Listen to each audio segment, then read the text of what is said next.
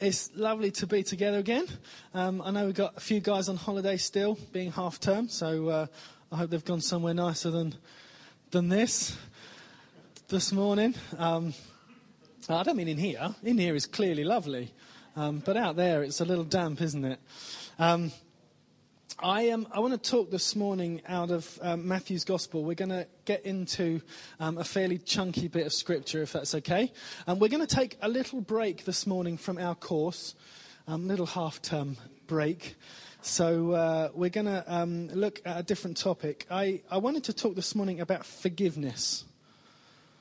I felt stirred, I guess, over the last few weeks with this topic. But I've really just found myself just sitting a fair bit in Matthew 18. Sometimes when we read the Bible, we tend to hone in on particular individual verses, don't we? And other times, though, it's good just to kind of let a bigger section wash over us. So I've just been looking at Matthew 18 as an entire chapter for the last few weeks. And I'm not going to attempt to draw everything out of Matthew 18 in one preach, because A, you'd be here too long, and B, I think I would probably struggle to do that. But I do want to focus particularly on verses 21 to 35. I was looking at this whole subject of forgiveness, and I came across a story about a girl. This was back in about 2008, 2009. And it was a girl giving testimony about the murder of her mother. So her mum was murdered by her stepfather. And this girl was just talking about the process of working through the reality of what that meant to her in terms of life change. And there was film footage of her in the courtroom with the father-in-law, the stepfather. And her be able, in front of all the press and all the media, to be able to stand up and to be able to say to this guy, look, I don't know what led you to murder my mother, but I forgive you. And it was such a powerful demonstration of her faith, and it turned out, and I just sat there watching, thinking, this girl must be a Christian to be able to walk through this. And sure enough, it turned out that she was, and she was really giving testimony of what it is to be forgiven, and therefore to be able to forgive. And it was a very powerful kind of thing, and it's just got me thinking through this whole issue of forgiveness. So we're going to look in a minute at verse 21 onwards, but really, when we look at Scripture, we sometimes look at it as if Jesus is kind of reading through the script, don't we? Because there wasn't a New Testament, was there? There was just the Old Testament Scriptures. That's what they had. So for Jesus, he wasn't just reading through a script of this is the advanced copy of the New Testament, which I'm now just kind of acting out, and then at different moments the disciples pop up and they play their part and do their bit, and then the other people do that. There's something else going on. Jesus is actually living life and imparting stuff through his life to us, which was recorded. And so we have in the Gospels, we have parables, don't we? And parables are really short stories or illustrations which help to bring meaning or bring definition to something that's true. So we have Jesus bringing parables, parabolic stories, these analogies, these sections where he says, look, let me explain it this way, and he goes into a story. But the reality is, Jesus' whole life is caught up with meaning and is a parable. The whole of his life is to illustrate truth, the fact that he is the truth. He's the way, the truth, and the life. The whole point of his life is to lead us through to that revelation of who he is and who the Father is. So when we read our Bibles, it's not just that we read the story and we just get out of the parable what Jesus is saying. We have to look at the parable in the context of his entire life, because it's not just in the red letters, the red bits of your Bible, that we see the character and the nature of who God is and who Jesus is. We see it in the whole thing. And so it's important that as we read the Gospels, we don't just go, oh, well, they're the important bits. We see the whole of what Jesus is getting at through the way he lived and the way that he applied this stuff. Okay. So the context then leading up to this verse 21 is Jesus really, he kicked off in the first few years, he's answering this question, who's the greatest in the kingdom? He was asked this question by the disciples, and he seeks to answer that. And he's spending the entire of chapter 18 addressing that issue, addressing the issue of how significant we all are. Then he goes into the parable of the lost sheep. He goes into the whole thing about resolving conflict. And really the whole thing is because what he's doing is drawing our attention to our significance of us as individuals, but also of us in relationship together. And so he's setting this whole thing up so that by the time we get to verse 21, Peter is struggling to understand. He's trying to work out the theology. He's trying to work out what Jesus is teaching.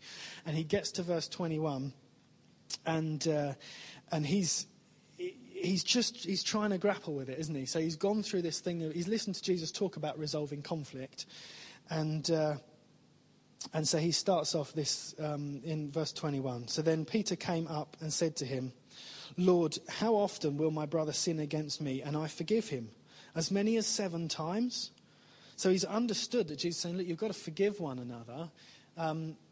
So he's now going, well, he's coming at it from a legal mindset. He's coming at it from an old mindset of, well, okay, well, what's the process then? Let's work the process through, and then I can come to a conclusion. So then I know that if I can forgive him 6 times, but if we get to the end of the 7th one, I know that there's a cut-off point. Peter seems to think that that's fair. And I guess for some of us, we kind of have some sympathy with that view, don't we? That actually if somebody keeps on wronging us, how many times do we keep going back and saying, it's okay, I forgive you? How many times do we keep going through that rigmarole to then only get hurt again? And so Peter, I sympathise with him. Yeah, he's trying to work this out. So Jesus said to him, "I do not say to you 7 times, but 77 times." Now, poor old Peter at that point, you can almost feel his, I don't get it. I don't get what you're talking about. So let's read through then what Jesus is talking about then. Verse 23. "Therefore the kingdom of heaven may be compared to a king who wished to settle accounts with his servants. When he began to settle, one was brought to him who owed him 10,000 talents. And since he could not pay, his master ordered him to be sold, and his wife and children, and all that he had, and payment to be made. So the servant fell on his knees, imploring him, 'Have patience with me, and I will pay you everything.' And out of pity for him, the master of that servant released him and forgave him the debt. But when the same servant went out, he found one of his fellow servants who had owed him 100 denarii, and seizing him, he began to choke him, saying, 'Pay what you owe.' So his fellow servant fell down and pleaded with him, 'Have patience with me, and I will pay you.' He refused, and went and put him in prison until he should pay the debt. When his fellow servants saw what had taken place, they were greatly distressed, and they went and reported to their master all that had taken place. Then the master summoned him and said to him, 'You wicked servant, I forgave you all that debt because you pleaded with me. And should not you have had mercy on your fellow servant as I had mercy on you?' And in anger, his master delivered him to the jailers until he should pay all his debt. So also my Father will do to every one of you if you do not forgive your brother from your heart." Okay, so there's a lot in there, isn't there? We're just going to take this through verse by verse and just break it down and unpack the story, and then we're just going to apply it as best we can to us as individuals and us as a church. So, verse 23. "Therefore," he starts off. When he says therefore, he means therefore in the light of all the other stuff I've just been talking to you about through chapter 18. This is what's important. And The therefore really is in light of this unlimited model of grace that we are talking about, in light of the fact that you're going to forgive somebody 77 times, 700 times, 7 times, however you want to put it, you're going to forgive and forgive and forgive. It's frustrating for Peter to have heard that, frustrating for the disciples. But nevertheless, Jesus starts off, therefore the kingdom of heaven may be compared to a king who wished to settle accounts for his servants. Now, this king, the king is really a bookkeeper. Okay, in this story, the king is a bookkeeper. The king could be described as a venture capitalist in today's terms, an entrepreneur. He could be described as a businessman. We could even refer to him as a dragon. Okay? This is a bookkeeper. Now, this between them is a business relationship. Okay? So, for a solvent servant, the king to be coming to him to redeem to ask for the debt to be paid for, the account to be settled, that would not be a problem. However, if the servant is insolvent, if he's not able to pay the debt, then he has a problem. And it's purely that. It's a business relationship between them. Okay, verse 24. When he began to settle, one was brought to him who owed him 10,000 talents. Okay, so I have looked up that a talent, you might even say in the footnotes of your Bible somewhere, that 1 talent is the equivalent to 20 years' wages for the average labourer. I don't know what the average labourer earned then. I don't quite know what the average labourer earns now. 150 quid a day, something like that. So 20 years' wages for a labourer, okay, is 1 talent. Now this guy had racked up 10,000 of those talents. This is quite a debt. The point to this is that this is a ridiculously enormous, unpayable debt, isn't it? Virtually, yeah, seemingly unpayable. We might as well call it £1 billion. Okay. We'll call it the £1 billion debt. This is one heck of a business deal that went wrong. Okay. Verse 25. And since he could not pay, his master ordered him to be sold with his wife and children and all that he had, and payment to be made. Okay, this does sound a bit harsh, but it's a business deal. Okay? If you've ever been involved with people in business, there would be no reason for you to suspect at this point that there is any need for forgiveness. It's purely business. It's gone wrong. You've got to recoup your losses, do what you can, and call it a day. So that's really what's going on. Obviously, we're talking about masters and servants, which culturally is quite different to what we are used to in terms of business arrangements. So therefore, in today's terms, if we were to have a business debt, it would feel a bit unreasonable to have our wives and children sold to pay the debt off. But nevertheless, we're talking about a servant-master relationship. But still, they were the terms that these guys lived by, so that was culturally what was normal for them. There is no reason for us to expect forgiveness at this point in this story. So verse 26, so the servant fell on his knees, imploring him, have patience with me and I will pay you everything. This word, have patience, it really means please be big-hearted towards me. Have a heart, please. Don't sell my wife and children. The guy, in all honesty, is in a hopeless situation. He might be suggesting that he can try and pay it off, but he's clearly deluded. Yeah? He really is at the end of his tether, his rope.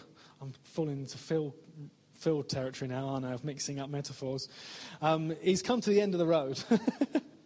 he hasn't really got anywhere else to turn, so he just goes for this last-ditched attempt of, look, have mercy on me. I'll pay you back. I promise, I'll pay you back, Governor. It's that kind of thing. The best thing at this point for the king to do is to stick to his guns, to strip the assets, take the stuff, and call it quits, write it off, bad debt. Yeah? Verse 27, and out of pity for him, the master of that servant released him and forgave him the debt. At this point, our jaws should be dropping, because this is not the behaviour of the businessman. This is not the behaviour of the bookkeeper if he wants to stay in business. Yeah?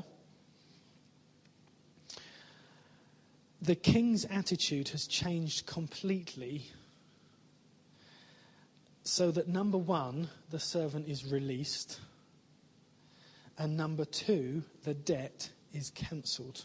We go from no mercy at all, which would be the expected course of events, to complete and utter forgiveness, complete mercifulness. So the servant who was forgiven the debt clearly has got no understanding of what has just happened to him, because as we go on to read in the next verse, he doesn't respond in the way that you would expect somebody who has just been forgiven this enormous debt. Let's read verse 28. But when the same servant went out, he found one of his fellow servants who owed him 100 denarii. Denarii? Am I saying that right? Anyone? Yeah? Denarii?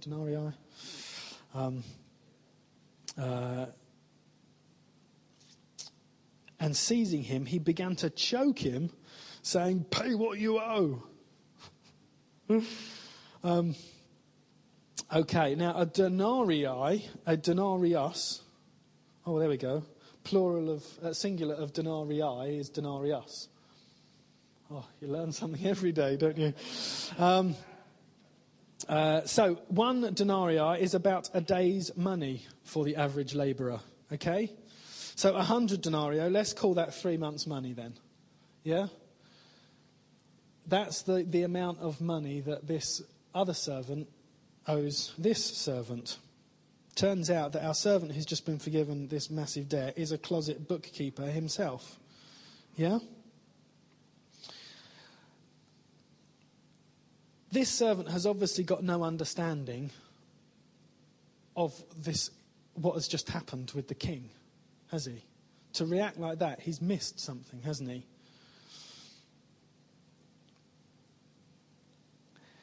He was in need of help, yeah? He's standing there before the king, and he is in need of help. The only help that the servant can picture in his mind is the kind of help that would come and buy him a bit more time. Actually, the only type of help that he can imagine in his mind is probably somebody who's not really any better than him, in all honesty. Yeah? That's all he's got as a helper is, in his head, is, well, this is just going to be just someone just to get the pressure off me. He can't conceive of help that goes beyond his wildest dreams to complete freedom, complete redemption. He obviously thinks that the king is giving him the time he asked for to repay the money and has missed the point that his debt has been cancelled. He has totally missed the concept of grace.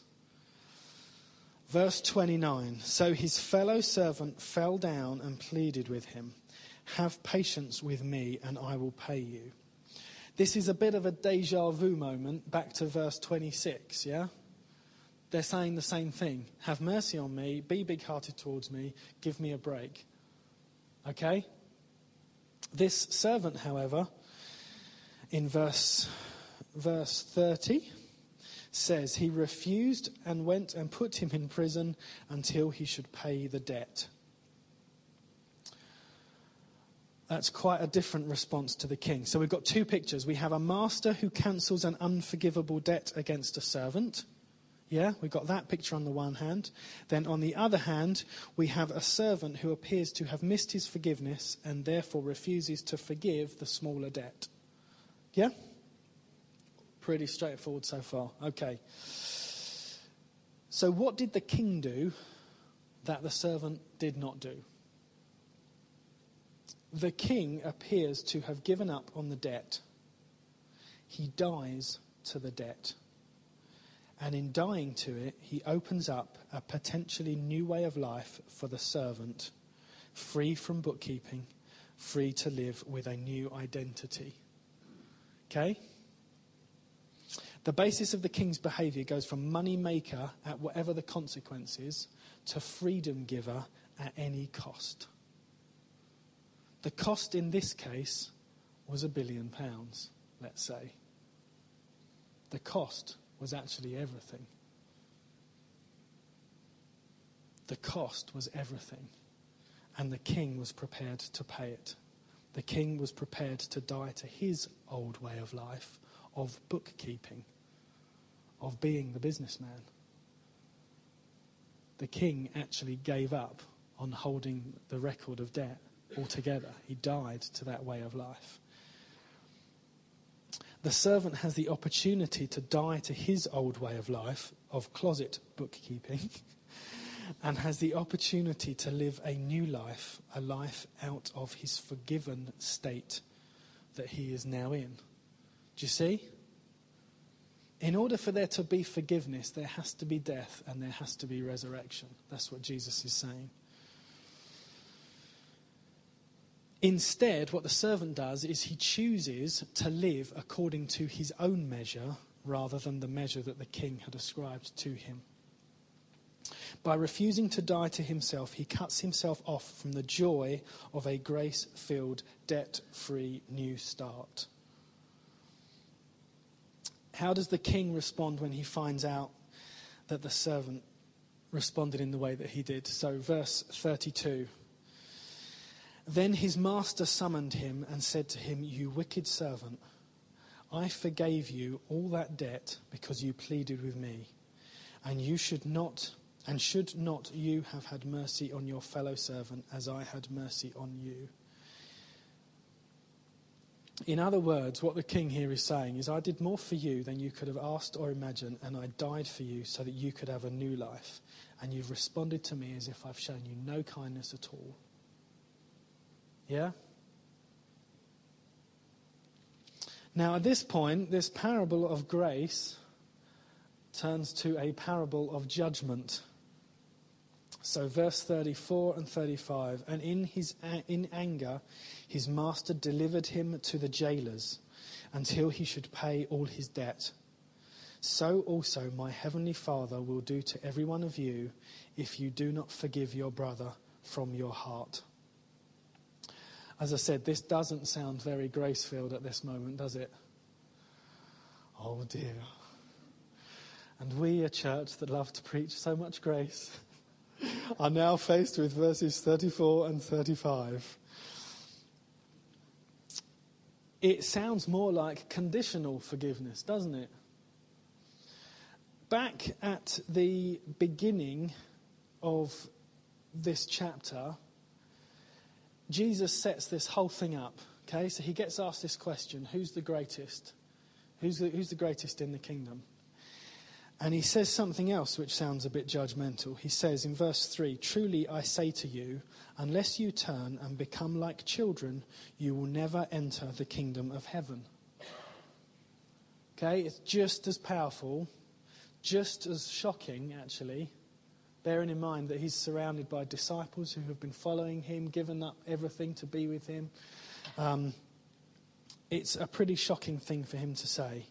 The point is this: these statements are totally and utterly grace-filled statements. Okay? The point that Jesus is making through the whole of this chapter is that you cannot forgive from your heart. In your own strength, you cannot do it. Okay?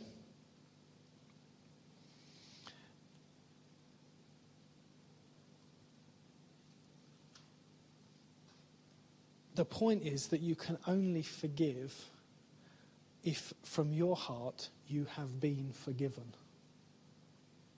So attempting to forgive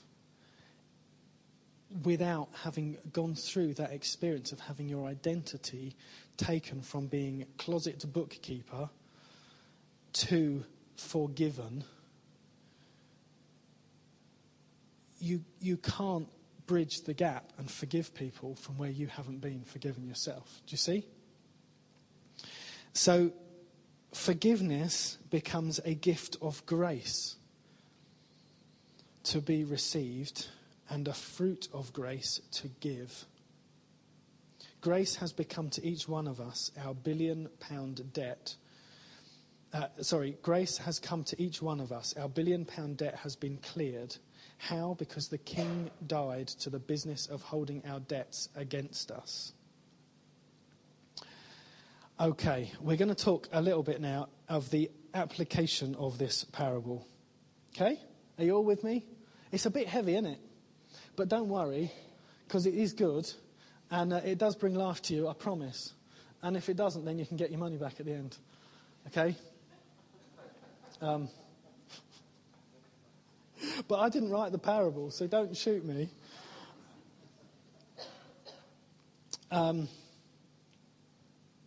Okay, receiving forgiveness.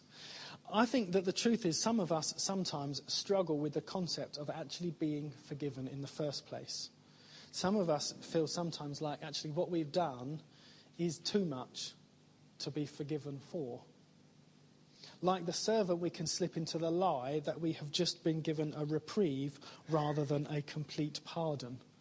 Yeah? We can think back, can't we, in our lives to all the naughty stuff that we've done. Even since we've become Christians, we can think back to the naughty stuff that we've done. And we can think, I don't know if that's really forgiven. I know that, we sing about God smiling over us and, all of that, but I'm not so sure. No? Just me then? Okay. I want to say this morning. You have absolutely been forgiven for everything you have ever done wrong. Every sin, every error, every debt, every action, every thought, every word you've ever spoken. You absolutely have been forgiven for those things. Yeah? That's really good, isn't it?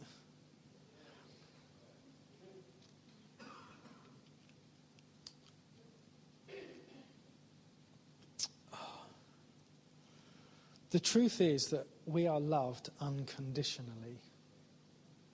Okay? You are loved unconditionally. Just turn to someone next to you, just look at them. Okay? With that knowing look of you've been forgiven unconditionally. Okay? You absolutely have been forgiven. You are unconditionally loved. Your life is now hidden with Christ, the forgiver. Your new identity is forgiven. Okay? You may as well have walked in with a big label on that said forgiven on it. Okay? It's important that we see ourselves as forgiven. Our new identity in Christ is forgiven. Full stop. That's it. That's who we are. We are forgiven. We have the forgiver living inside each one of us right now. Okay? We need to see ourselves as being dead to our old self and alive to our new self as forgiven. Otherwise, we are simply like the servant in the story who doesn't see it. He doesn't see his identity as shifting at all. He sees himself still as the unforgiven servant, and therefore he can't forgive the other debt. Ephesians 1, verses 7 to 10. This is a really long sentence. I don't know why Paul does this, but here we go.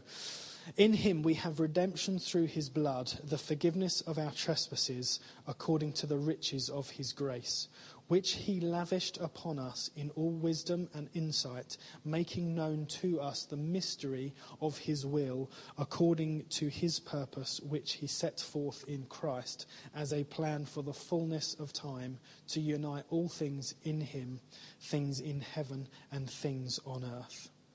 In him we have redemption, the forgiveness of our trespasses. Okay, already forgiven, yeah? My identity in Christ is forgiver. I'm not only forgiven, my new identity in Christ is that I am a forgiver because I have the forgiver living inside of me. Therefore, he's made me alive to be a forgiver. He's made me alive to be somebody who forgives. The overflow of the forgiveness that I've received is that I forgive other people. Yeah?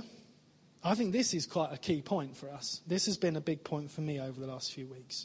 Understanding that my default is to forgive. What comes out of me is forgiveness. To withhold forgiveness is living contrary to my identity as a forgiven son, a forgiven child of God. Yeah?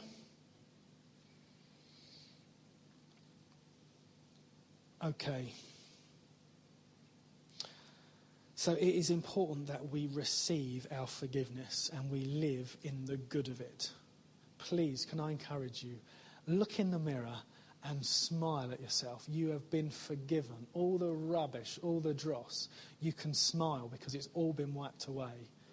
If you don't know Jesus here this morning and you want to, let me tell you this, you are forgiven, absolutely. Everything you've ever done wrong. The only thing you have to do is choose to believe it. That's the gospel. Okay? Forgiveness has already happened at the cross for you. You just have to receive it.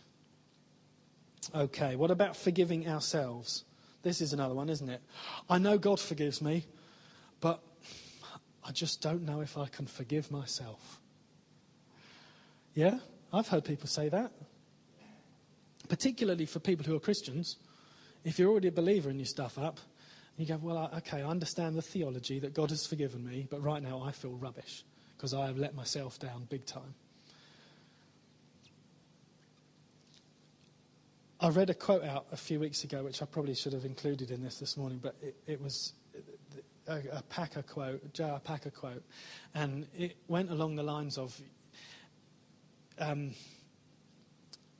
knowing the worst things about you, God already chose you and forgave you. He already knew the worst stuff about you before Jesus went to the cross, before they ever decide to go through what they're going to go through with. He already knew the worst stuff. There's nothing else he can find out about you that would possibly shock him, that would cause him to come to a different opinion of you. He's already seen the worst of you, the stuff that you really don't even want to look at in yourself. He's already seen that. So when it comes to forgiving ourselves, it actually comes down to receiving forgiveness from God again. It actually comes down to receiving his grace for you again. Because his opinion of you is more important than your opinion of yourself.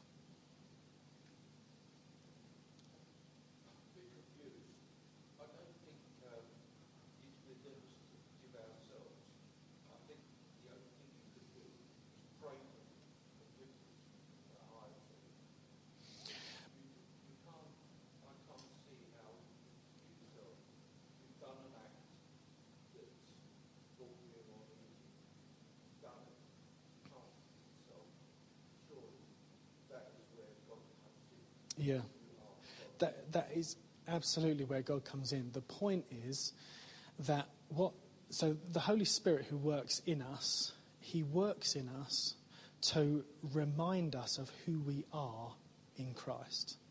Yeah? So forgiving ourselves is not actually a work that we have to do ourselves. We don't have to try and work it up.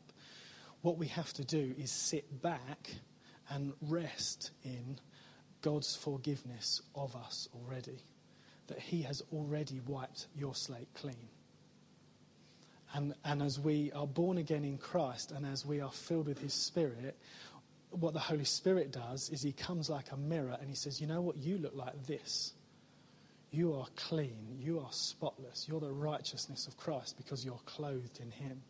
And as that revelation sweeps over us, as we wash ourselves in the truth of who he says we are, then actually his opinion of us it overshadows our opinion of ourselves, and our opinion of ourselves has to shift. Does that make sense? Because otherwise you're just holding on to a lie, and the lie is not coming from God. So what do you want to believe? Do you want to believe the truth of who God says about who we are, or do we believe the lie that we're somehow clinging on to, or maybe that the devil would like to remind us of? Yeah? Okay. So forgiving ourselves is really an indication of whether we have actually received his forgiveness of us. Yeah?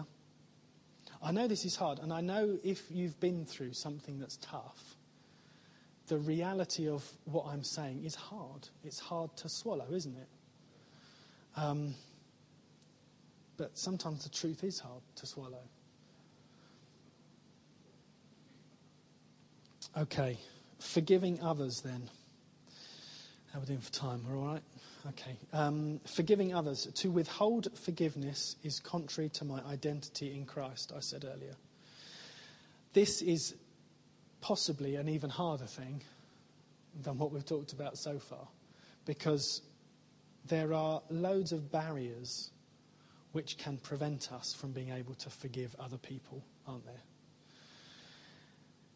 And there is a reality that there are probably numbers of people in this room who have been through difficult things where people have wronged you. Bad stuff has happened to you, which has been the result of other people's actions. Yeah? It wouldn't be a genuine group of people if that wasn't the case. Yeah? If we're honest with ourselves, there are things that we have been through where other people have hurt us. Yeah?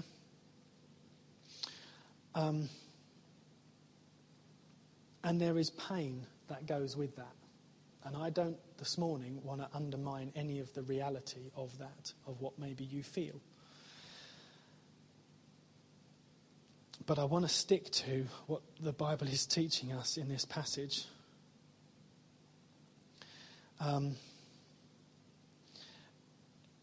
Forgiving people is a process as well, isn't it? There is a process to walk through. You can be wronged by somebody. You can sit down with God and you can make a choice to forgive them. So that girl that I told you about earlier on, whose stepfather had killed her mother, she had to work through a process of what that looked like, because she sat down in a moment and thought, you know what, I'm going to declare that I have forgiven that person because I have been forgiven myself. The reality is, though, that like all of us, there comes a moment where we realise, actually, that still hurts. And it just lingers in our minds, doesn't it? The pain of it comes back to us. Maybe somebody else wrongs you, maybe in a completely different way. It might be a more insignificant way, but the reality of the first thing comes back. And you think, oh, I thought I dealt with that. And now it turns out I haven't dealt with that because it's still there and it's still lingering. And the reality is, again, that we cannot make this something we do. This is an act of grace. So therefore, to forgive means we have to sit back and say, Jesus, you have decided to forgive that person of the wrong that they've done already. And you, Jesus, live inside of me. So for me not to forgive them means that I'm going to be in conflict with you, Jesus. Now that's a real tough one. Because Jesus is in that person. He's forgiven that person too, in the same way he's forgiven you.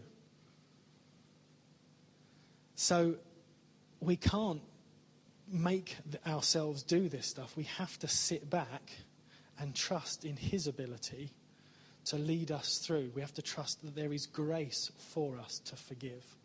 Okay? I wonder this morning if you've got any unforgiveness towards anyone. As I've been speaking on this, I wonder if there's anything you think, you know what, I haven't actually forgiven that person.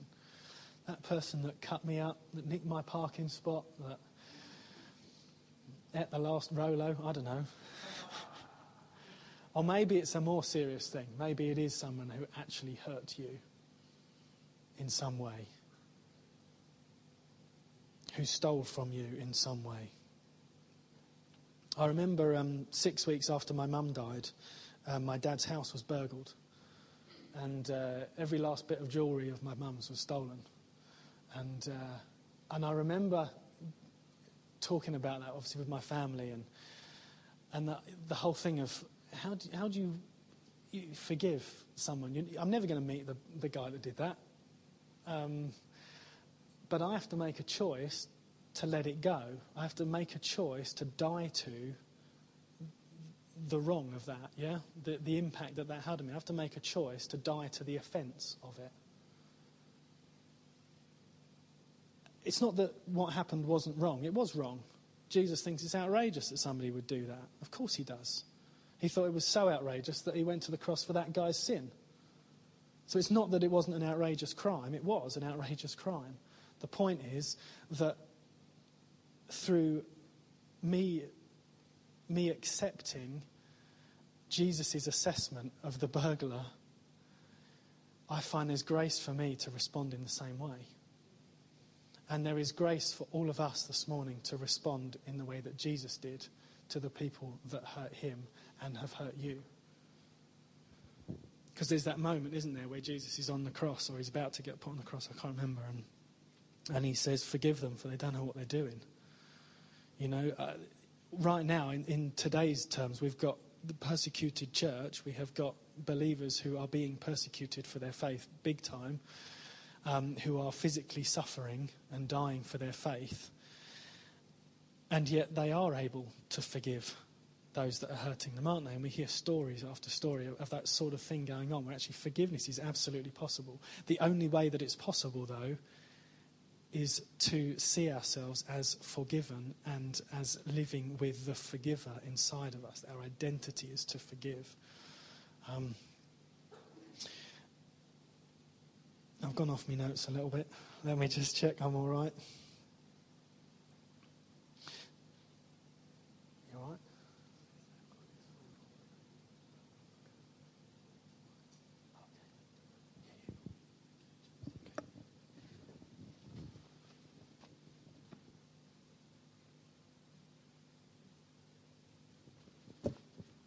I just wanted to give a live example, as it were, of forgiveness.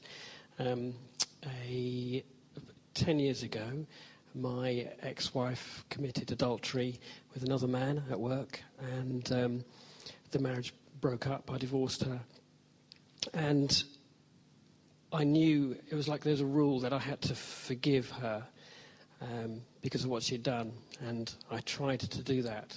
I tried to, I'd say it in my head, you know, on my own. I forgive you. But it didn't actually work because the hurt and the rage was so strong. And it's, you know, it's not a rule that we have to forgive people. It's because Jesus has died for us, because he has forgiven us, and our identity is very much wrapped up with his. It becomes a thing of identity. Then it's my second nature to forgive. Surely, if that's what he's done for us, and that's his nature, and he is in us, then that's my nature then, isn't it?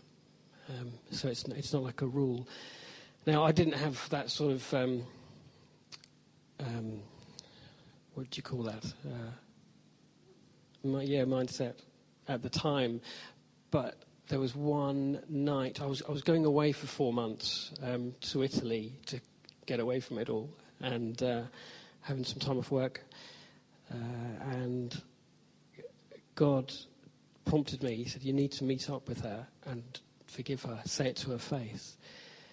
And in that moment, God did something in me that gave me the ability to do that and make it real. So I did forgive her. So we met up and in the town, and I said to her, I forgive you for what you've done. It hurt. It was wrong, but I forgive you. And that felt really important for me, but also immediately there was a release of all those bad feelings and stuff. It's a really powerful thing. And so what I'm saying is that you can't make yourself do it. You can try as hard as you can, but it is Jesus that does it. You ask for his help. The Holy Spirit is there to help us. He's our helper. So if you've got feelings against anyone, maybe in your family or at work or church or outside of the church, it's important to get this right, isn't it? It's what Jesus did. We want to be like him. Thank you. Thanks, Andrew.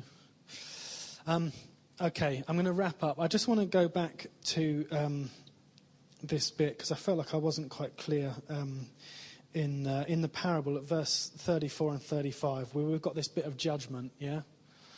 I just want to unpack that a little tiny bit just before we finish. So in this verse it said, and in anger his master delivered him to the jailers until he should pay off all his debt. So, this is the key bit, so also my Father, my heavenly Father, will do to every one of you if you do not forgive your brother from your heart. There is a revelation here that Jesus has brought. Yeah? The revelation is if we don't show forgiveness, then we won't be forgiven. Okay? There is then a superior revelation to this. Okay? It doesn't make this first revelation wrong, but it means that this isn't a complete story. Okay? So what we then read in Ephesians is that in him, so in Christ, we have redemption through his blood, the forgiveness of our trespasses. So it can't be that what has been forgiven in one hand has been taken away with the other and unforgiven. Do you see? It either is forgiven or it's not. Yeah? Our sins either are forgiven or they're not. So our sins absolutely have been forgiven. It's as we receive that and we see ourselves as forgiven rather than still like the servant did, that actually we are able to forgive from our heart. So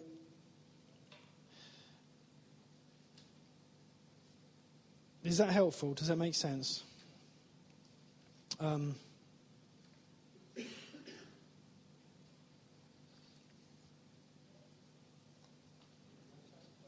Yeah, certainly.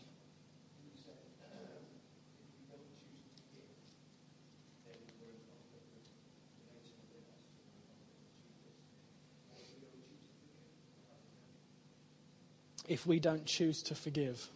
So are you talking in eternal senses? What does that mean? Am I just making the answer to the question even harder for myself? Let's go with the easy answer.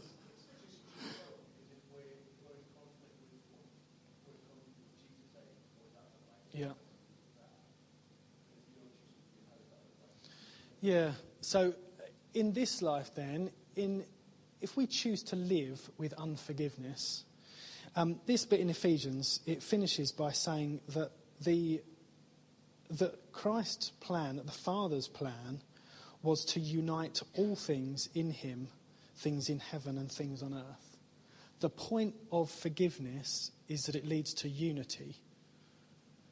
So whenever there is not forgiveness, then we are not in unity. If you are not forgiving somebody else but Christ has forgiven them, clearly you're not in unity. You're not in union with Christ in the way that he would want you to be. That doesn't mean to say that he's left you, but it means that there is an obstacle to your ability to relate to him because you're not listening to what he's saying to you.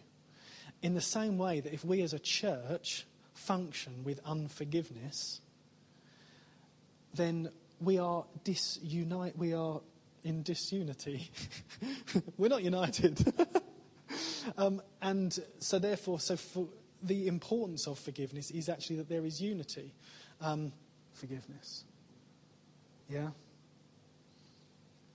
Can we stand? I'd love to pray for us. It would be easy to feel a bit derailed by the end there. But I don't think we need to. I feel like for each of us, I want us to go away with that check of, okay, do I forgive easily? When I'm wronged, is my default to forgive or is my default to withhold forgiveness? Because actually, I want us as a church to learn what it is to forgive and to be working that out together. Because whatever happens, we're going to have conflict. That's what Jesus talked about earlier in the chapter. There's going to be this and there's going to be that. But the reality is, through him, we can forgive one another. He's still glorified. The church is still built. Yeah? And we are united. Let's just pray. Lord Jesus, I just want to ask that you would just take everything that I've spoken about this morning. And, Lord, that anything that I've said that is not of you, Lord, I just pray that it would fall away from our ears, from our minds. Lord, that we wouldn't be troubled by it. Lord, I pray that the message that you want us to hear this morning would ring loud and clear. And that you would speak over us that we are forgiven. Each and every one of us has been forgiven. And we can therefore see ourselves not only as forgiven, but also as ones who forgive. Lord, I thank you for that. I thank you that I don't have to be imprisoned by unforgiveness. I don't have to hold the wrongs of others against them. Lord Jesus, I thank you that you've made it possible. Lord, where you talked earlier in the chapter about whatever is bound on earth is bound in heaven, and loosed on earth is loosed in heaven. Lord, the reality is that when we forgive others, we loose them of their debt, and that is loosed in eternal senses as well. And we have that position. And Lord, I'm so grateful for that. Lord, I just pray for each person here that you would help us to walk this through. Lord, I pray if there are relationships here that are broken, if there is unforgiveness in any hearts, Lord, around this place, Lord, I pray that you give people the revelation that they are forgiven and the strength, therefore, to be able to forgive, because that strength comes from you, Holy Spirit. And I thank you that there is nothing that is too big. There is nothing that cannot be forgiven. Thank you, Lord. Lord, I pray for unity around this church. I pray for us to grow together. Lord, I pray that we would not be afraid to look at difficult passages, difficult bits of Scripture. God, I thank you that we are able to question. I thank you that we're able to discuss these things openly and work it through and come to biblical perspectives on these things, Lord. I pray you'd bring further revelation to us on this stuff, Lord. Thank you, Jesus. Amen. Okay.